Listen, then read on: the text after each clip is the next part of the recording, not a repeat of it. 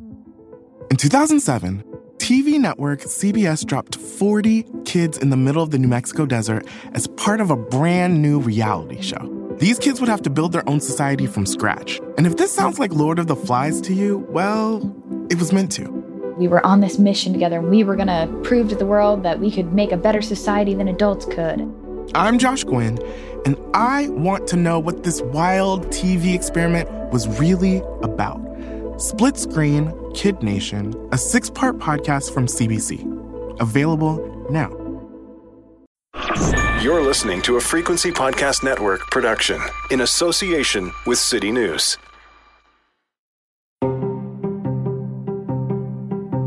Most Canadians learned of the phenomenon thanks to a writer named Joseph Boyden, who wasn't Indigenous, but told an awful lot of Indigenous stories while pretending to be.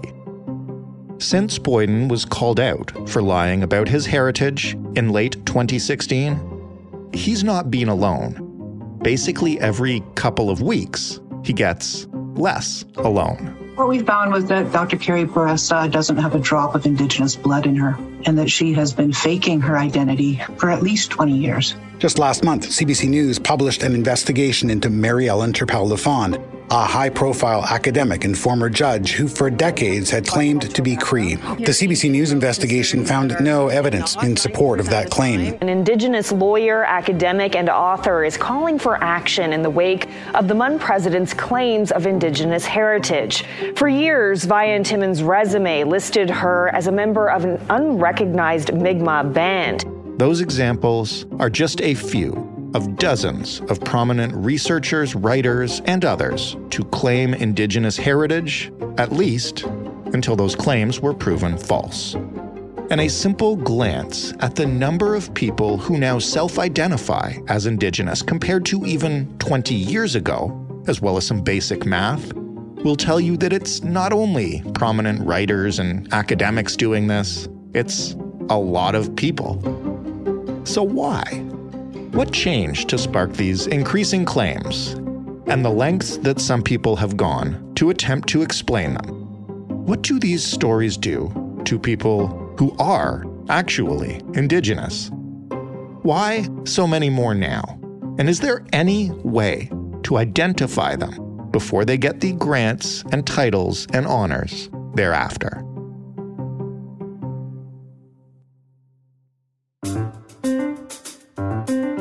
I'm Jordan Heath Rawlings. This is The Big Story. Michelle Sisa is an editor for The Narwhal, focused on expanding coverage of Indigenous-led conservation. She wrote this piece, however, in The Walrus. Hello, Michelle. Hi. Thanks for joining us today. Yeah, thanks for having me. I want to go back to the start of, I guess it feels really weird and maybe slightly offensive to refer to this as a trend, but it is a trend over the past few years. Tell me about Joseph Boyden, who was one of the first people to be exposed in this way. What happened to him? How did his heritage come to light? Yeah, Joseph Boyden is kind of an inflection point here, because while it's not necessarily new that people are claiming Indigenous ancestry, Joseph Boyden was kind of the first high-profile case that got attention in 2016 after Jorge Barrera published an investigation in APTN. So Joseph Boyden was probably one of the best-known Indigenous authors in Canada. He wrote best-selling novels like 3-Day Road, and he'd always talked a lot about his own Indigenous identity. But his claims really changed quite a bit over time in a way that's interesting now to think about. So he said he was Métis. At times he said he was Mi'kmaq. He said he was Ojibwe. He made frequent references to his uncle, who was well known for being kind of an Indian cosplayer. He would dress up and call himself Injun Joe and sell like trinkets to tourists.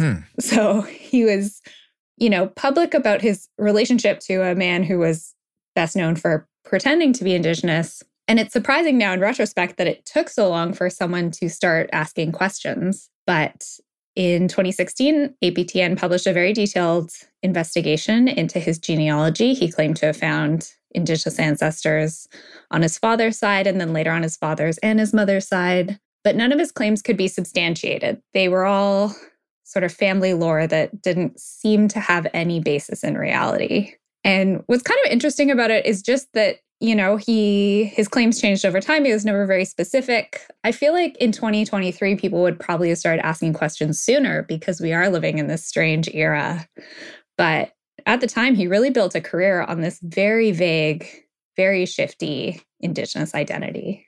So I called it a trend. You called it a strange era. And you said that Joseph Boyden was an inflection point, which I think is a good way to describe it, because how often have these sorts of claims been exposed or admitted since? And is there like a spectrum of this kind of thing? You write in your Walrus piece that no two are exactly the same. I would say there's common themes, but each story is a little bit different. So I would say since maybe 2020, it seems like every few months there's another really high-profile story like this.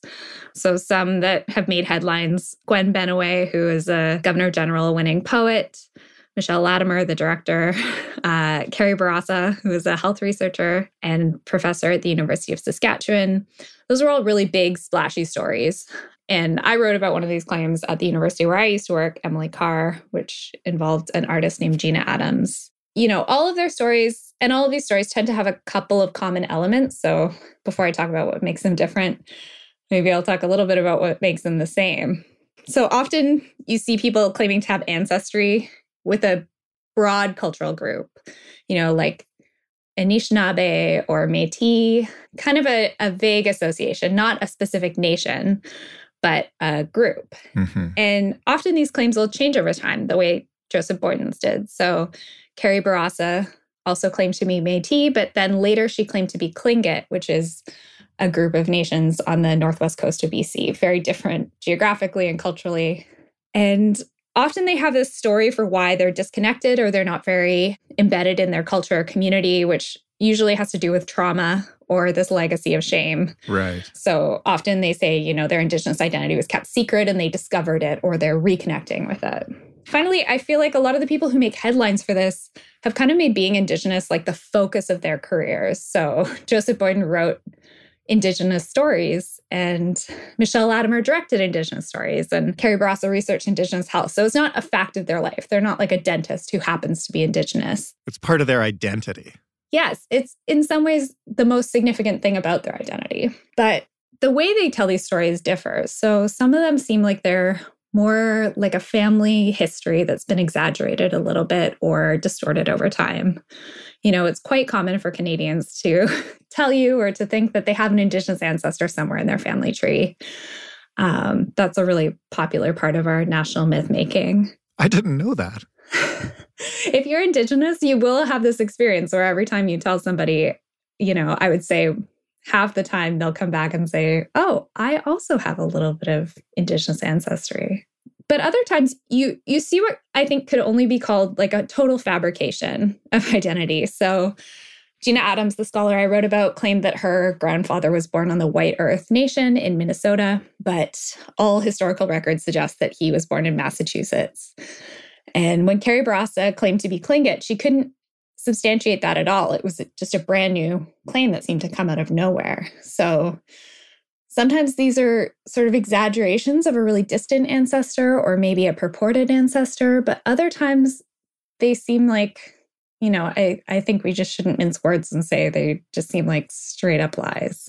So one of the most recent examples of this is Vianne Timmons. Can you just maybe describe what happened to her? Because I think it's a good way to make a distinction between the two kinds of stories we're telling here. It definitely does. And I think it also shows how these stories have kind of evolved since Joseph Boyden or these kinds of cases. Right. So Vianne Timmons was the president of Memorial University, Newfoundland, and she was the subject of a CBC investigation that was published, I think, on March 8th. But the day before that, she came out with a statement of her own in the Memorial University student paper, the Gazette, where she said, Indigenous identity is complex. I've never claimed to be Mi'kmaq. I've never claimed to be Indigenous, but I have said that I have Mi'kmaq ancestry and heritage. And so she made this statement that when it was published kind of seemed like it came out of nowhere, but The next day, the CBC investigation looked into her background and claims. She had said she had this great-great-great-grandmother who was Mi'kmaq, who her father had discovered through his genealogy research. And through that connection, for a time, she had been a member of a group called the Brasdor First Nation. You know, it wasn't like she was hired into an Indigenous-specific position, but it was something that was cited in professional biographies about her. It was on her CV for a time. And the CBC investigation couldn't substantiate that. So the great-great-great-grandmother that she'd said was Mi'kmaq in census records doesn't appear to be. And while she might have an ancestor further back, I think CBC found someone 10 generations back. It really raised the question of what this identity claim was all about. And I think it's interesting compared to somebody like Joseph Boyden, who made these pretty bold claims that weren't, it doesn't seem like he was very consistent about them or very... Right. He was just saying stuff. Yeah. Whereas Timmins was quite deliberate. She said, I've always said I have ancestry, that I'm not a Mi'kmaq citizen. I have this great-great-great-grandmother. She was quite careful about her wording. She was quite, deliberate about how she spoke about it. And I think that reflects that there is a lot more attention now on these kinds of claims. People are getting savvier to the ways that Indigenous identity has been used for personal gain. But is there, I guess this is what really fascinates me about it. What is the difference between Indigenous citizenship and Indigenous ancestry? And I know there is obviously a pretty big difference, but where is the official line, if there even is one?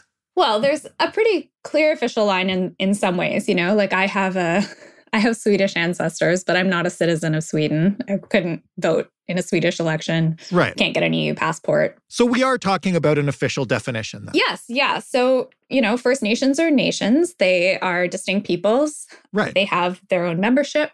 They have their own laws and governance.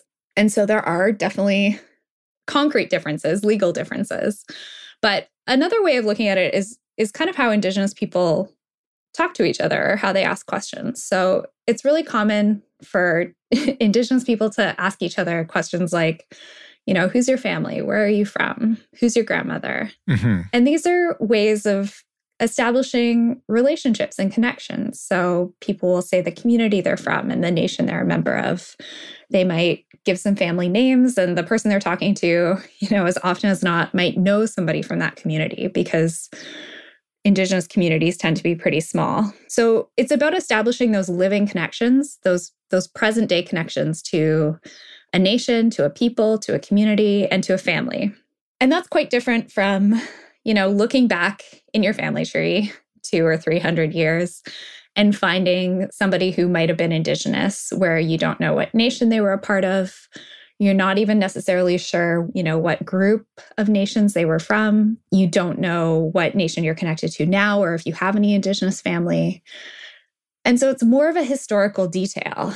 And when people take the approach of doing a 23andMe DNA test, they're really treating it as a biological detail. And that's not really how Indigenous people understand it. That's not how our communities are constituted legally or politically. Mm-hmm. They're living entities. And so claiming that you have a long ago association is very different from claiming to be a part of a community that exists in the present day, that's a sovereign nation, where you have family, you have ties to it. And I think that's the difference that we need to understand. Indigenous nations aren't abstract entities. They're real. They're concrete. And so it is different to say, 10 generations ago, I had a great-great-great-grandma who might have been Mi'kmaq versus saying I'm a citizen of a Mi'kmaq nation.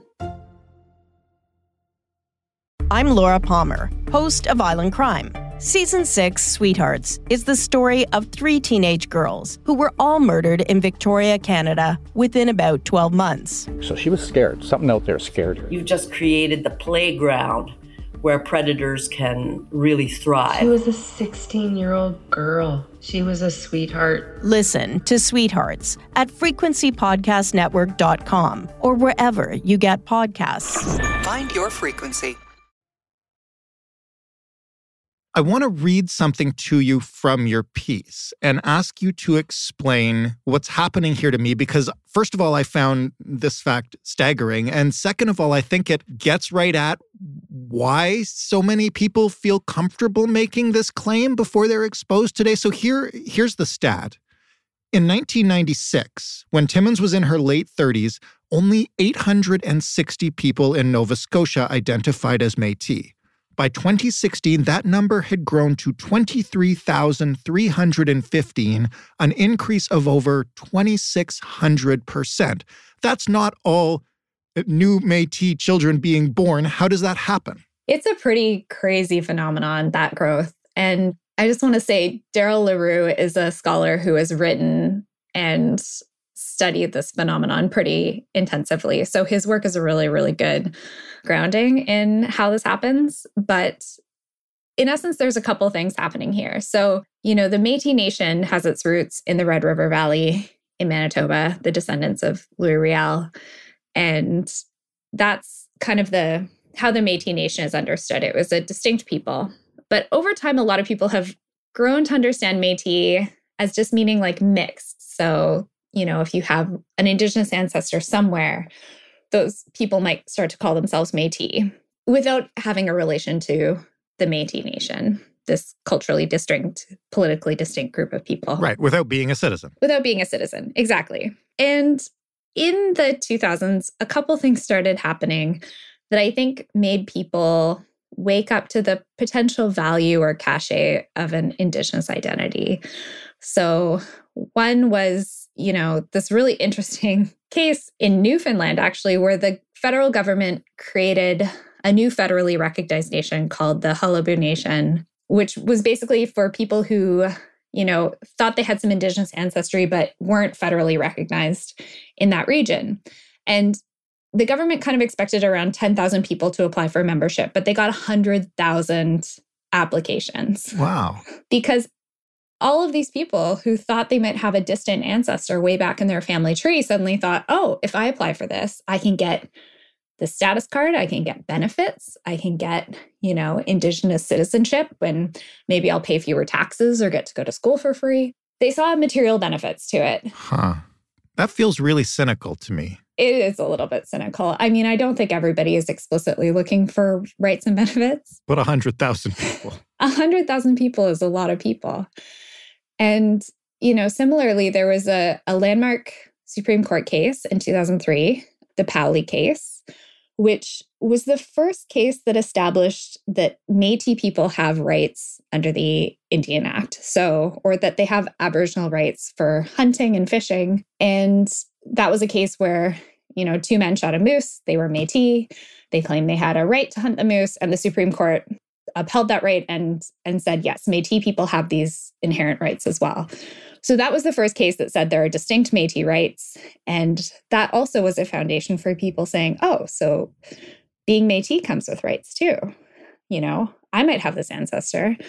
Maybe I'm Métis. And so it was really about a lot of people shifting how they identified. And that's where you start to see a lot of these new sort of self-declared Métis groups appearing, especially in Eastern Canada. So Nova Scotia, Quebec, Ontario, groups arising who call themselves nations and basically invite membership for anyone who says they have a drop of Indigenous blood somewhere in their family tree, inviting them to reclaim their Métis ancestry, to apply critically, to pay a fee, often an annual membership fee, and get a card in exchange that says, you're Métis. So they get these benefits then? Well, they don't necessarily get them. So they get a card and then they have to go and try to get them. Yes, exactly. Most of these groups are not federally recognized. So they are not entitled to benefits. They're not recognized by the Métis Nation or the surrounding First Nations. So legally speaking, they're not First Nations. But the perception is harder to...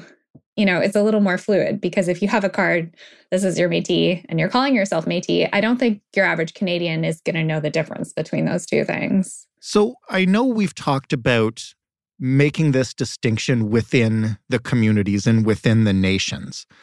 But when we see claims like this from Boyden or Timmins or whomever, how are they typically parsed in terms of truth or not? Like, who looks into this? Is it done ad hoc by, whichever journalist gets wind of a falsehood and tries to do it? Do First Nations try to look into people claiming their citizenship as well? I guess I'm trying to figure out what happens next when someone starts making these claims. I think that really depends. And it's also a pretty tricky topic because it is sensitive to look into somebody's claims. And I think it depends on what nation they're claiming and in what context. So in the United States, for instance, it's very common for people to claim to be Cherokee specifically. That's kind of the big nation that something like a quarter of Americans believe that they have Cherokee ancestry or something like that. And the Cherokee Nation is pretty proactive about calling people out who say that they're Cherokee but don't have a connection to the nation. But most nations aren't like that. They don't have the resources, and they also don't have the capacity to track these kinds of claims. So in that case, it often falls on Indigenous people who, start to get a sense that something isn't quite right with somebody's claims. And I think that's why so many of the stories that are breaking are people who are in these quite high-profile positions where, they've made such a professional reputation on their claim to indigeneity that at a certain point, there's a huge volume of people who have been asking questions, and there's more scrutiny on their claim because they're in the public eye. Mm-hmm. But I think the point at which a journalist is doing an investigation usually comes after many, many years of Indigenous people having their own suspicions or asking questions. And I don't think that there is a really formal way to investigate it, but, there should be mechanisms to check that people's claims are truthful. One of the big problems here is that institutions have just relied on self-declaration, someone saying, yes, I'm Indigenous, and checking a box when they apply for a job. Right. So there's been no verification process, which makes it tricky because then later, it's only when the claims don't start to add up that people begin asking questions. And as for who should ask those questions, it's also tricky. I think the nations themselves who are being claimed should have a voice in leading these investigations or at least speaking to them. But I also think there's a big institutional responsibility. If you've hired someone into a role or given them a large grant or a job on the basis of their Indigenous identity claim, then there should be a responsibility on that institution to do the work of checking that they're allocating those resources appropriately. But because that hasn't happened, what we see now is that this often falls on journalists who have the opportunity and the resources and the investigative skills to look into these claims. I just have a couple more questions. And this one is an obvious one, but I will ask it because it needs to be asked and said. Why are these sorts of claims so offensive to Indigenous people? There's a few reasons, but one of them is really evident in the stories that have gotten headlines in recent years. Carrie Bourassa claimed to have this dysfunctional family defined by alcoholism and abuse, and she used that story of trauma a lot when she talked about her Indigenous identity. Mm-hmm. Gina Adams, the artist that I investigated for Maclean's magazine, she claimed her grandfather went to residential school and that trauma really defined his life. So when people use those elements in their stories, they're taking some of the most tragic and painful parts of Indigenous history, and they're using them for personal gain. Yeah. Those are real histories, they're real traumas. It's really degrading to see them used like that. It's painful, A lot of Indigenous people today are survivors of residential school. They're intergenerational survivors of residential school. And to see someone use that trauma to get a job or to establish their professional credentials is horrifying. Mm-hmm. And when you see people in these public roles, where they're making art about being Indigenous, where they're producing scholarship about being Indigenous, if they're not Indigenous, what they're producing is not legitimate. It's a fabrication of Indigenous identity. They're shaping the public understanding of what it means to be Indigenous based on a fantasy. They're also working with students. They're working with other Indigenous people. They're impacting other people's careers and education and livelihoods. I think there's real harms that are being done to the people who surround them, as well as anyone who is learning from them. Yeah. Thinking that they're getting a real understanding of Indigenous history or Indigenous identity from someone who is essentially making it all up.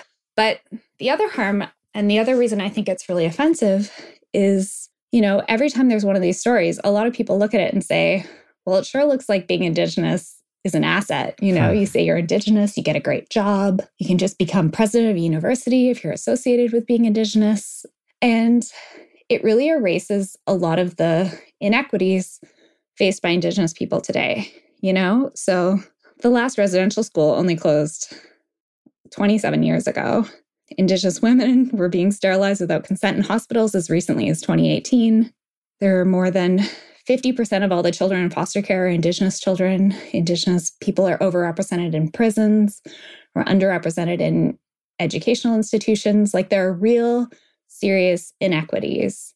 And if a white person can call themselves Indigenous and get a job or a sense of personal fulfillment out of it, it doesn't help address those inequities. It doesn't help those people. And it skews the conversation. It skews the national understanding of the injustices Indigenous people face, the real harms of racism and discrimination, especially against people who are visibly Indigenous. It really divorces that lived experience of being Indigenous from this fantasy, this idea that being Indigenous makes you a little bit more interesting or maybe a little bit more qualified for a job. And that's painful. It is, I guess, in general, a positive thing that it's no longer so stigmatizing to call yourself an Indigenous person. But is there a way that we can keep the loss of that stigma and lose the fake status claims? Like, will we see it if we call it out enough go away? I honestly don't know. Fair enough. I wish I was more optimistic about this. I mean, the stigma of being Indigenous, like I said, I don't think that if you're white presenting and educated and affluent and you're qualified to get a job as a university professor, you're probably not facing a lot of stigma in your day-to-day life. Certainly not the stigma that an Indigenous person who's visibly racialized and lives on reserve is facing. So I don't know that it's combating stigma in that way. But I also don't know that, the high-profile cases themselves are even scratching at the tip of this phenomenon of the thousands of people who are claiming ancestry, most of whom are not in high-profile jobs. They're not in public-facing positions. They're just getting those fake cards and getting away with it. They're just getting those fake cards, yeah. And, Daryl LaRue's research has found more than 90 of these sort of self-proclaimed nations or groups, mostly in Eastern Canada, who are continuing to try and get federal recognition, get legitimacy as First Nations or Indigenous groups and have access to those rights. And I don't think that we're going to see those efforts stop. I also think that there are a lot more of these people than we can reasonably expect to see covered in the media. There's honestly just too many of them. There can't be a media investigation for every university professor who's claimed to be Indigenous but isn't really, because I think there's far more that we haven't heard about than the ones we have heard about. In some ways, I think people are maybe just playing the odds. They're more likely than ever to be exposed, but there's still no real mechanisms for what to do here. There's no process at universities, for instance, for how to review people's claims. We haven't seen anybody fired for this. They tend to resign or take a leave of absence or step back on their own terms. So while there's certainly public embarrassment, I don't think that we're seeing real repercussions. Nobody's been charged with fraud. Nobody's been forced to repay grants that they got that they shouldn't have received. So I'm not sure that there are enough measures in place to really limit this phenomenon. And I don't think Indigenous people can do it by themselves. They can't lead the charge on this all the time. I think we need non-Indigenous people, who see a family member start claiming to be Métis to ask some of those questions themselves. That's a really good point. I tried to end this on a positive note, but I really thank you for bringing it back to earth. And thank you so much for sharing this with us and walking us through it. I really appreciate it. Yeah, thanks very much. I know it's a complicated topic, but I am glad to see that people are starting to think about it and pay more attention. So hopefully that's a good first step. Michelle Sisa, writing in The Walrus. That was The Big Story. For more from us, you can head to thebigstorypodcast.ca. If you're interested in more of Michelle's work, you can find it at The Narwhal, at The Walrus, as I mentioned, and also a deep dive into one of these stories in Maclean's. You can find us on Twitter at TheBigStoryFPN, and as always, you can email us, hello@thebigstorypodcast.ca. I'm going to keep dropping this phone number here until at least a few of you guys call me and say something, pass along a story idea or whatever. It is 416-935-5935. The Big Story is available wherever you get podcasts, anywhere and everywhere, and on smart speakers by asking them to play the Big Story podcast. Thanks for listening. I'm Jordan Heath Rawlings. We'll talk tomorrow.